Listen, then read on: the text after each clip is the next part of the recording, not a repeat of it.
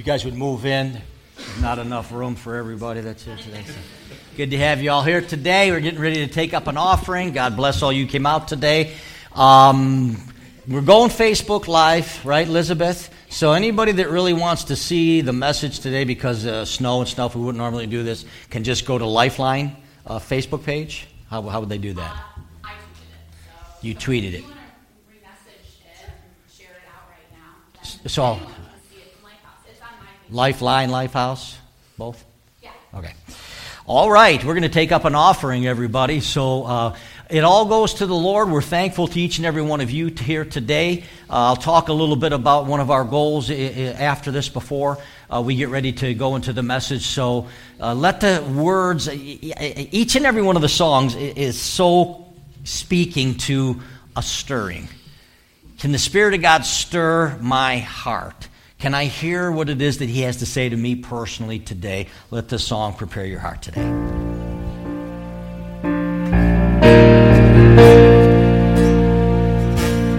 Lord, I come, Lord, I confess, bowing here, I find my rest.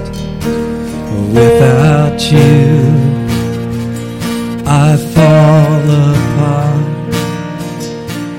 You're the one that guides my heart.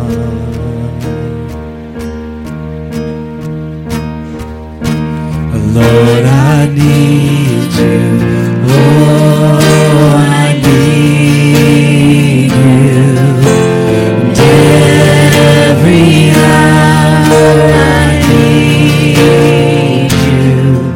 My one defense, my righteousness. Oh God, how I need you.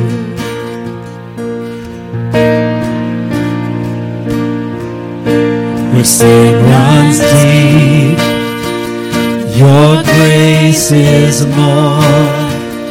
Where grace is found is where you are. And where you are, Lord, I am free. Holiness is Christ in me.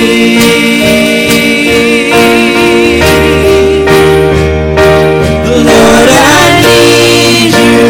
Oh, I need you. Every hour I need you. My one defense is my righteousness. Oh God, how I need you. So teach my song to rise to you.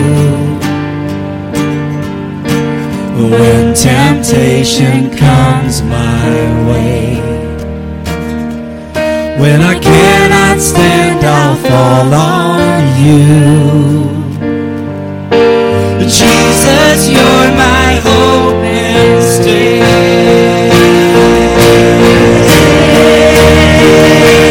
Lord, I need you. Oh, I need you.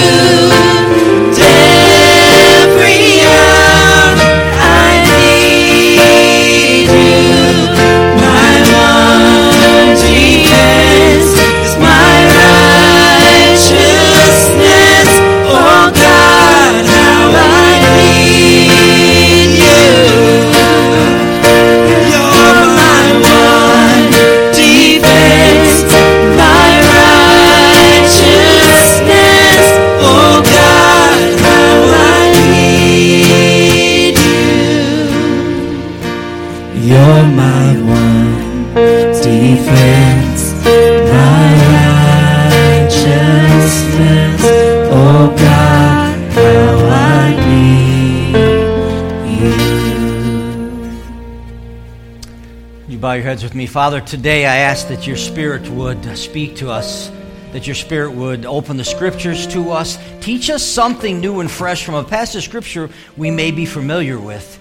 But may your Holy Spirit guide and direct us today, Father. We ask that you will take your word, do a stirring in our heart so that we not just have a stirring, but we have something in our hearts and our lives that you commit to us so that we might do. So take a stirring and turn it into a movement in each and every one of us personally, I pray in Jesus' name. Amen.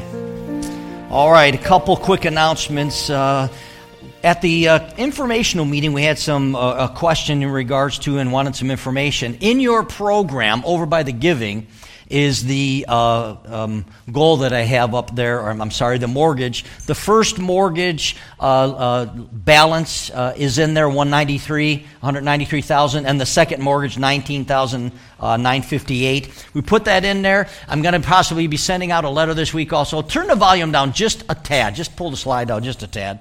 And then just to let you know also that there'll be envelopes this week and next week if you want to help join in with us. Thank you so very much for being a part of that. And then secondly, I was asked by Dawn in the counters to make sure that I put a graphic up here of the giving envelope so that people know that your regular giving goes under tithes, building fund underneath there, and then if we have a special offering any other place. Dawn, anything else you want me to say?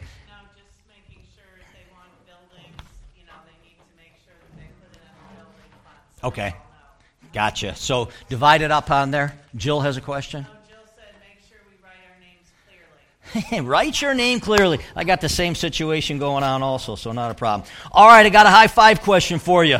See if you can find 5 people total. High five. January 20th, 1954, in Rogers Pass in Montana. Rogers Pass in Montana, the coldest temperature in the United States recorded there. 1954. See if you can find 5 people. Take a guess. What do you think was the coldest temperature recorded in Rogers Pass, Montana? Find 5 people. See if they know the answer.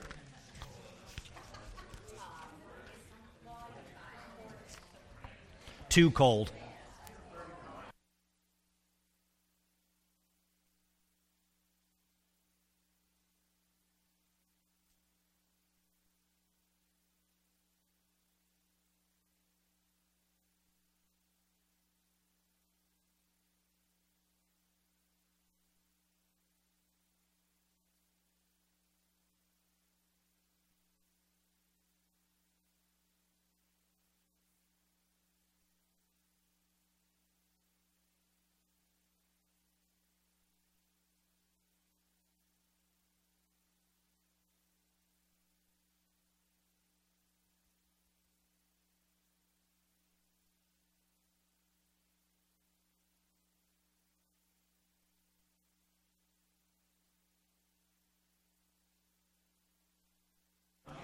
All right, everybody. Yeah, you Montana, Alaska guys. Well, what do you think, Tom? Tom said 20 below. Hey, Mike, now half a step up, buddy. 20 below, what do you think? 40 below? 50 below? Do I hear 50? 69.7. 69.7 below zero. Nah. Nothing runs, nothing exists, nothing happens in that cold of a temperature. All right, I want to ask you a question. If you have somebody that you love,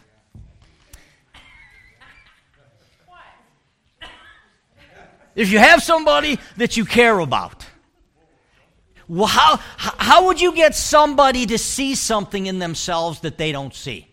Somebody you care about, somebody you love. You know, when there's something that you care about somebody and there's something that you see, maybe you call it a blind spot. And so what I'm talking about is maybe they don't realize it, but every time they start to talk, they just kind of come across as arrogant. Maybe there's somebody, they don't realize it, but every time they talk, and when they're with somebody, a certain situation, they talk about something, they come across as rude. You know, maybe it is something that they do constantly. Maybe they pick their nose while they talk, and that's annoying. I have at the top of your notes, read thyself. Pull out your smartphone, pull out your notes.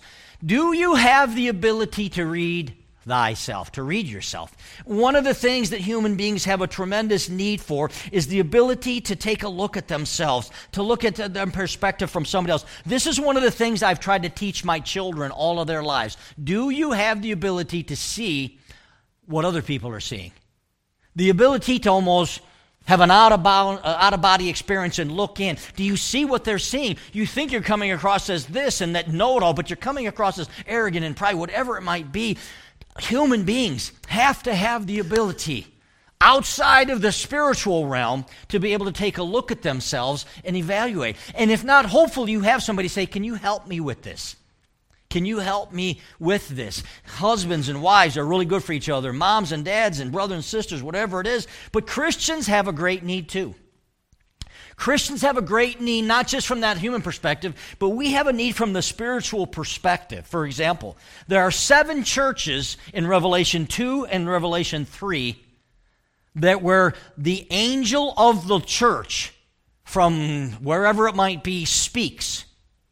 Now, do you understand that the angel is speaking to the church? In other words, these churches, there's one of them that's doing really well, and the other 6, they're not doing really well. There's always something to correct. And so in, like, for example, Revelation 3:14, to the angel of the church, not to the pagan gathering, to the Christians in Laodicea, write these things. Hey, here's the words of the Amen, the faithful, the true witness, the ruler of God.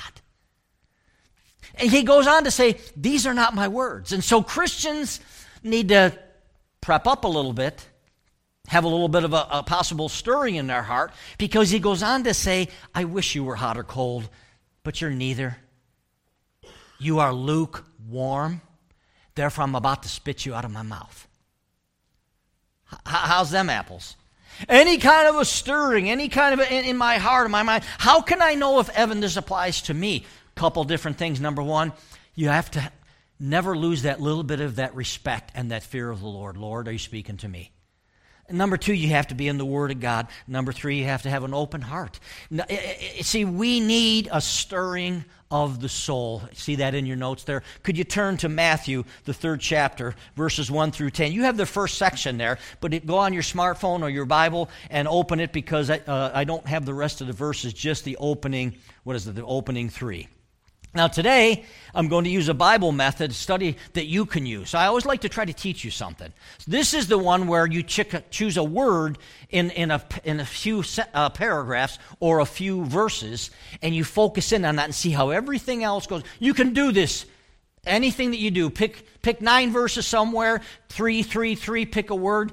Number 1 in your notes, the word I want to look at is repent. Matthew, the 3rd chapter, verse 1. In those days, John the Baptist came preaching in the wilderness of Judea and saying, here's the word, repent, for the kingdom of heaven has come near. This is he who was spoken of through the prophet Isaiah, a voice of one calling in the wilderness, prepare the way for the Lord, make straight paths for him. Now to the Jewish person, this would be Elijah, the return of Elijah coming back. Matter of fact, if you know anything about Jewish traditions, I forget what, if it's the Seder meal or whatever it is, where they actually go to the front door, open a door, and look down the street to see if Elijah's coming. They normally will have a child or somebody do that, and they're looking. Just to symbolize, we're expecting him to come back. And Jesus says this about John the Baptist. Why do they say Elijah could come first? And he says, well, if you can accept this, John was the Elijah. Now, this word here, preaching, John the Baptist came preaching. This is the word for a herald. This is the word for a herald who would step out in front of an army to make an announcement for the general. He's not speaking for himself, but he's speaking for his superior. It was not his message, but it was the commander who had ordered him to proclaim. This is the word that is used here for John the Baptist. It's not his message. His message that he's bringing is from his commander. It's from his general. It's Jesus Christ. His church, it's out in the wilderness of Judea, and I did some little bit of research, geographic research. This is basically inhabited by wild beasts. This isn't Judea, this is the wilderness of Judea. And he's got this word, his message is repent. The kingdom of heaven is near. Repent. The kingdom of heaven is coming near. Now, the word kingdom here is not a realm, a place. It is a reign, where God reigns in your heart. That's what he's talking about here. There is this reign of God in our hearts. And he says, repent. There's a prerequisite to getting into the kingdom of heaven. And just in case you're curious, Matthew is the only one who uses this phraseology, kingdom of heaven. Most others are kingdom of God. So here's this word, repentant. It's a prerequisite. No one can get in. Remember, Jesus, several different ways. Got to be born again. You can't see, can't perceive, can't experience the kingdom. You got to be born again. You got to repent. The repentance is the start and the open of it, And I know a lot of people, they think this word repent it kind of comes from a superficial perspective, right? People think of saying, well, I'm sorry, And sorry is not repentance. This word right here, it means to change your mind. To change your mind, a stirring of the mind. And it basically means change your mind, Evan, turn from your lifestyle to the king's lifestyle. I don't know what your goals and dreams were before you were a Christian, but I know very clearly what mine was. My friends and I, we really didn't drink much. We went to dance clubs and stuff like that, and, we gave lessons on dance. No, I'm just kidding. We didn't...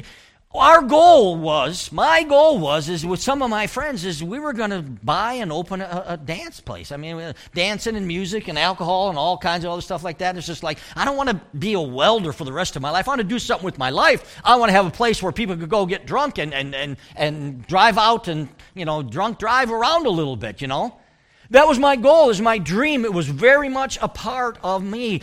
And when I gave my life to Christ, had no problem turning from some of that. No problem getting away from some of that. No, changing my mind and getting to the place where this is my club. The church is my club now, everybody. My peeps, and we're all here today, right? Isaiah prophecy is fulfilled in John the Baptist. Isaiah 40, verse 3, a voice of one calling in the wilderness, prepare the way. So this passage of Scripture points to John the Baptist. If they were studiers of the Scripture, they would have known this, and now we know it. There's this wilderness that he's out in.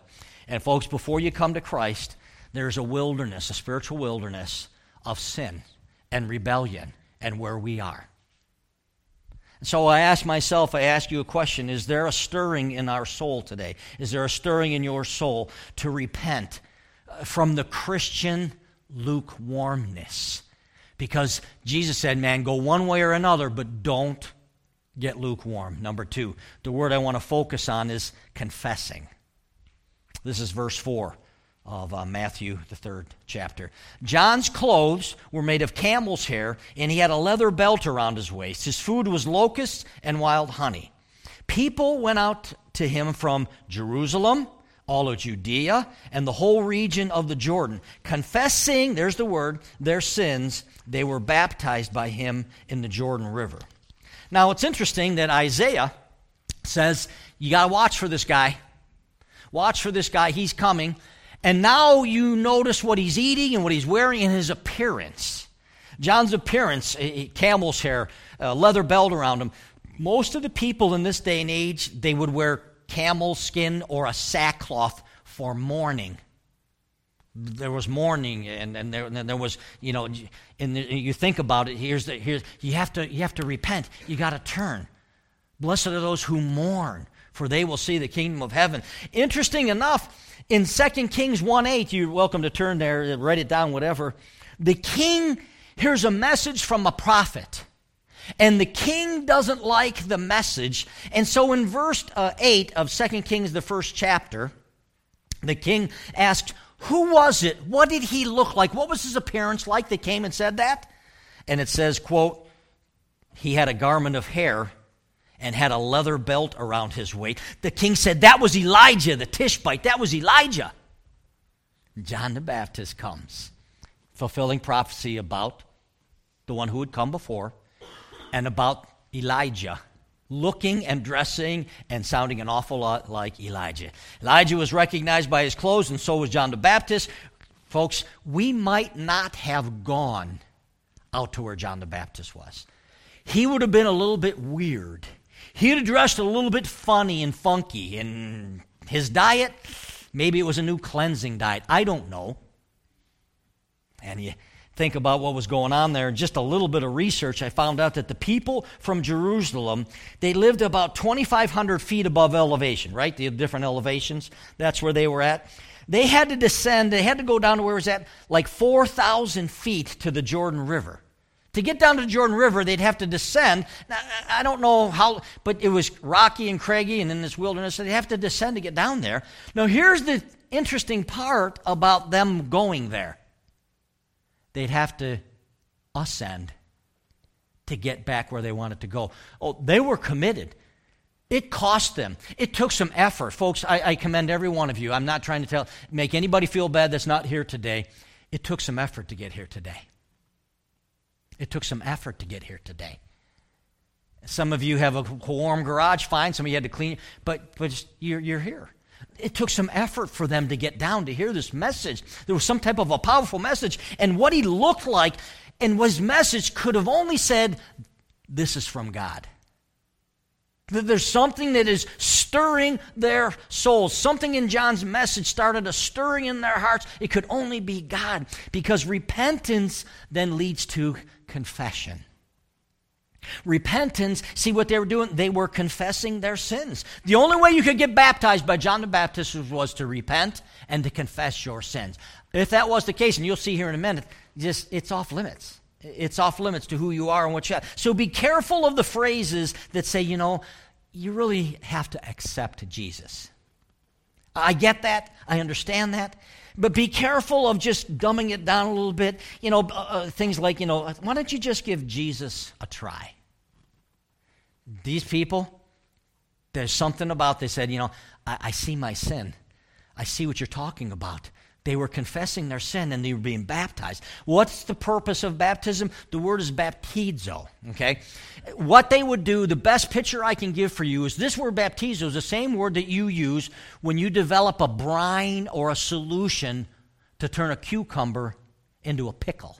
You take that cucumber, slice up over, you baptize it in that solution, put the lid on it, and you let it absorb it. It becomes it. If you are baptized into the name of the Lord Jesus Christ, you are supposed to take on Jesus. You're supposed to go from a cucumber to a pickle. That's the picture. So, has your soul been stirred to the point of confession? We're having baptisms in March. I believe it's the third Sunday. If you're a follower of Jesus Christ and haven't been baptized, why not? But more importantly, are you living the baptized, changed lifestyle? Number 3, the word is produce. Verse 7. But when he saw many of the Pharisees and Sadducees coming to where he was baptizing, he said to them, "You brood of vipers, who warned you to flee from the coming wrath? Produce fruit in keeping with repentance. And do not think you can say to yourselves, we have Abraham as our father. I tell you that out of these stones God can raise up children of Abraham." Now, in the opposite realm of these people coming, repenting, confessing, and being baptized, the opposite realm is the Pharisees and the Sadducees. What were they doing there? Did any of their preaching cause people to repent? Did any of their preaching cause people to confess their sin? Did they baptize anybody? Were any lives being changed? Or had they just fallen into that religiosity that permeates America today? The Pharisees and Sadducees come along there, and there's something that turns off in a Christian's head when they read these things. Can I please ask you from this day forward? Sometimes a Christian reads, there's something about Pharisees and there's something about Sadducees, and as soon as like, well, I'm not one of those because I'm a Christian. Very dangerous. When you read that there's a Pharisee and a Sadducee and there's something they're doing, I want you to say, am I living anything like that? A little bit of the fear of the Lord, And oftentimes we say, not me. Our way of saying, not me, I'm a Christian, I'm not a Pharisee or Sadducee, it was their way of saying, we're family, we're of the line of Abraham. It's like somebody saying, I'm a Christian, I got saved, I'm doing this. They don't realize they're saying the same thing. We're saying the same thing today that they were saying. Hey, John the Baptist, he cut it off. He knew where they were going. That's like somebody saying, no, I'm a Christian, I got saved, this, that, the other. No, how are you living today? Is there any stirring in my heart? Any stirring in our hearts today? Notice they didn't come down to repent and confess their sin. They came down most of the time. They were checking out the religious activity that they had not given the stamp of approval on. They're checking it out. They're checking it out to make sure, checking it out. And John uses this picture word, you brood of vipers. Who warned you to flee the coming wrath? This is a picture of snakes in grassy areas and crags and fields where a fire starts to run through and the snakes run for cover. They're running to flee. Can't you just see the snakes running and fleeing? That's the picture. He says, you brood of vipers? Is there a fire lit in you? You're running. How are you? You think you're going to just come down here and get baptized and get freed up? He says, produce fruit to show true repentance. Change your behavior. So we see it all the time, right? What's the difference between somebody getting caught and saying they're sorry versus somebody who listens to the Word of God, is in the Word of God, hears from the Lord, and says, Lord, forgive me. Before anybody else even knows it, Lord, I'm a sinner. What's the difference? Somebody hears it, somebody gets caught on TV, a politician, whatever, they're extremely sorry. Of course they are. They're sorry they got caught. This is, I'm sorry, Lord, that my lifestyle was so against what it is exactly, what you wanted and how you lived for and what you wanted me to live for. So the question I ask myself and I ask you is are you producing fruit? That's the question.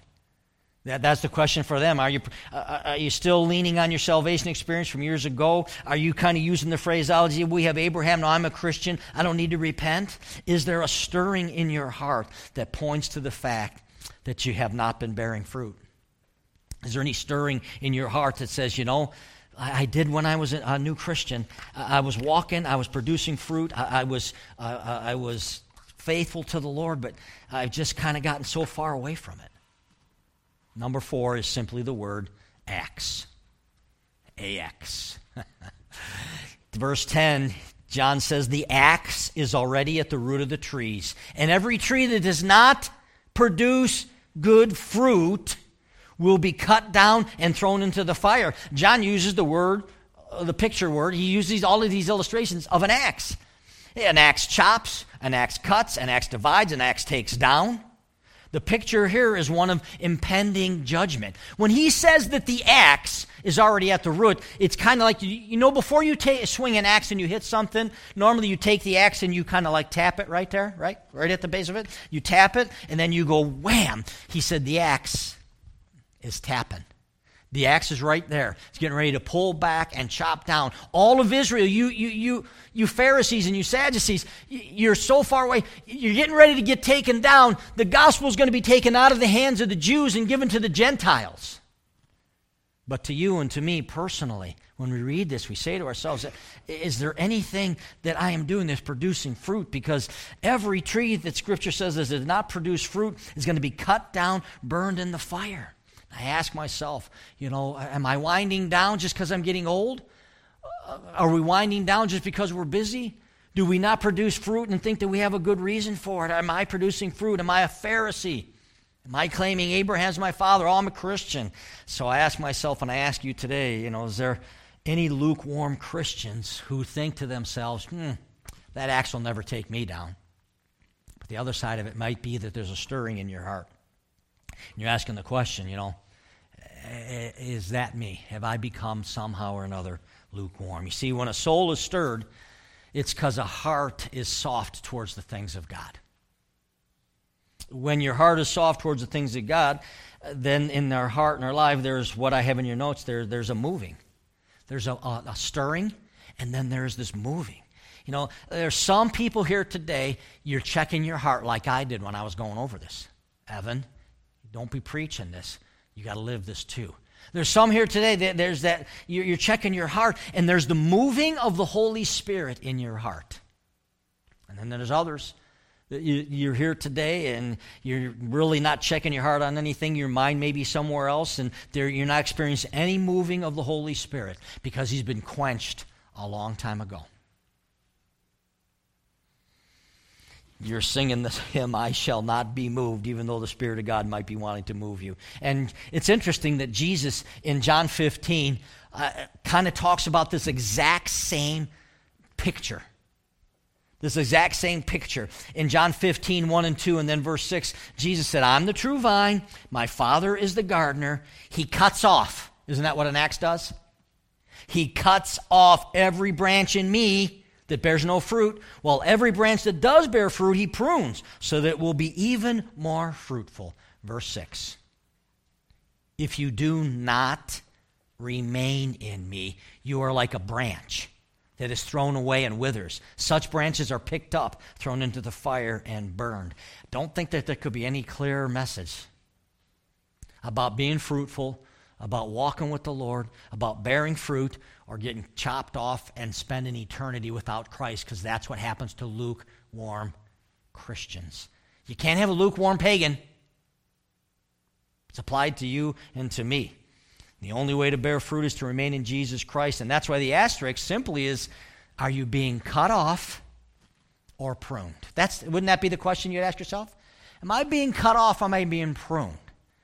You know, and as you contemplate that, cut off would mean to say, kind of like what we talked about, I was saved in 1983. I could just say, I was saved in 1983, called into ministry, that. But do you know how many preachers head down the line of, oh, this is what I do, this is what I do, this is what I do? I could do this without the Holy Spirit. I can talk. I could talk before I got saved. My friend said, man, you could talk to a telephone pole, Evan. I must become less. John the Baptist said, you must become greater. We've been in the church, all be getting cut off. You say, now, you know, I don't really have to use my gifts for the church. There's no moving of the Holy Spirit, and you're just dead and kind of religious. Like what a lot of us, like even what I was before I was Christian. If you're being pruned, there's testings and trials that come to your life. And those testings and trials, they make you more like Christ. They produce in you a patience. Because the Scripture says testings and trials are good for us.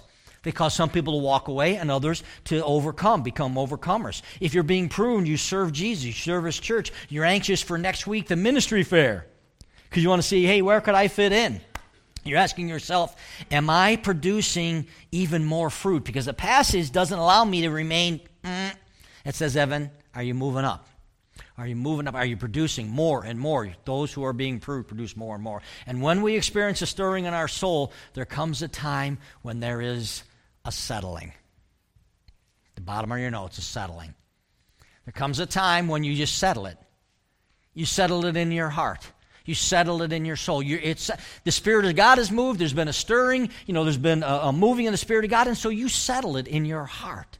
You know, I'm going to do whatever the Lord asks me to do. And as you see in your notes there, I have a little place there that you could write your stirring. You keep it private between you and the Lord. What is it that has caused you to stir? What has the Holy Spirit said to you? I'm hoping that today to many of you, He just said, you're good. You're doing a good job. Keep moving forward. You know, step up. You know, all of us go through that time up and down. I can remember having to rededicate my life to Christ in regards to entire sanctification. There's those times of recommitment. I'm hoping that will be that way for some or all of us here today. I read a story about a couple who were moving. The wife tells the story that after living in the house for 4 years, they were getting ready to move. I figure he got a job out of state. She said her husband was backing up the truck to the garage door so that we could start loading all of the boxes. Just then, one of the neighbors comes walking across the yard. They're carrying a plate full of muffins, and she says her husband said, "Isn't that thoughtful? They must realize that we packed all of our kitchen stuff." The neighbor stuck out his hand and boomed, "Welcome to the neighborhood." They had lived there 4 years. They weren't coming, they were going. I asked myself the question, could you ask yourself the question, does anybody know who I am, what I am, where I live? Does anybody know if I'm coming or going? Does anybody know who I am in Christ? Have I isolated myself from the rest of the world and people at work and my neighbors and everybody else? I'm a Christian and it's my private life, and that no way in the world has Jesus ever said that our faith is to be private. It is to be public. We are to be his witnesses.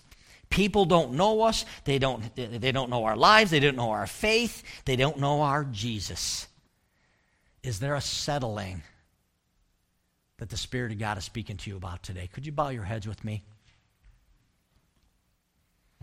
Jesus, today, your word is so true, so convicting. As I went through it today, as I prepared, it was just, don't settle for the status quo, Evan. For all of those that are here today, Lord, between you and them, may all that need to rededicate them lives say to you today, Jesus, I'm rededicating my life to you, Lord Jesus. May all of us who are Christians, maybe we started down that slippery slope of saying, isn't this? And maybe we started to get a little lukewarm, and all you wanted to do today was just prop them up, set them on fire, as they ask the question, Lord, because they love you. Your Spirit stirred me. Am I producing fruit? The Scripture says I would produce more and more fruit. Am I using the gifts that you have given me? Am I using the talents, my time, my energy to promote your kingdom? This year, our main focus is your kingdom. To seek first the kingdom of heaven and your righteousness, and all these things will be added to you as well. Father, we give you the honor and the glory for what you're doing in our hearts. Thank you for the stirring you are doing. In Jesus' name I pray. Amen.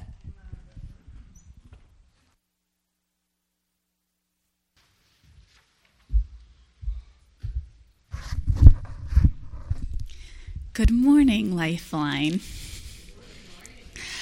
If at this time the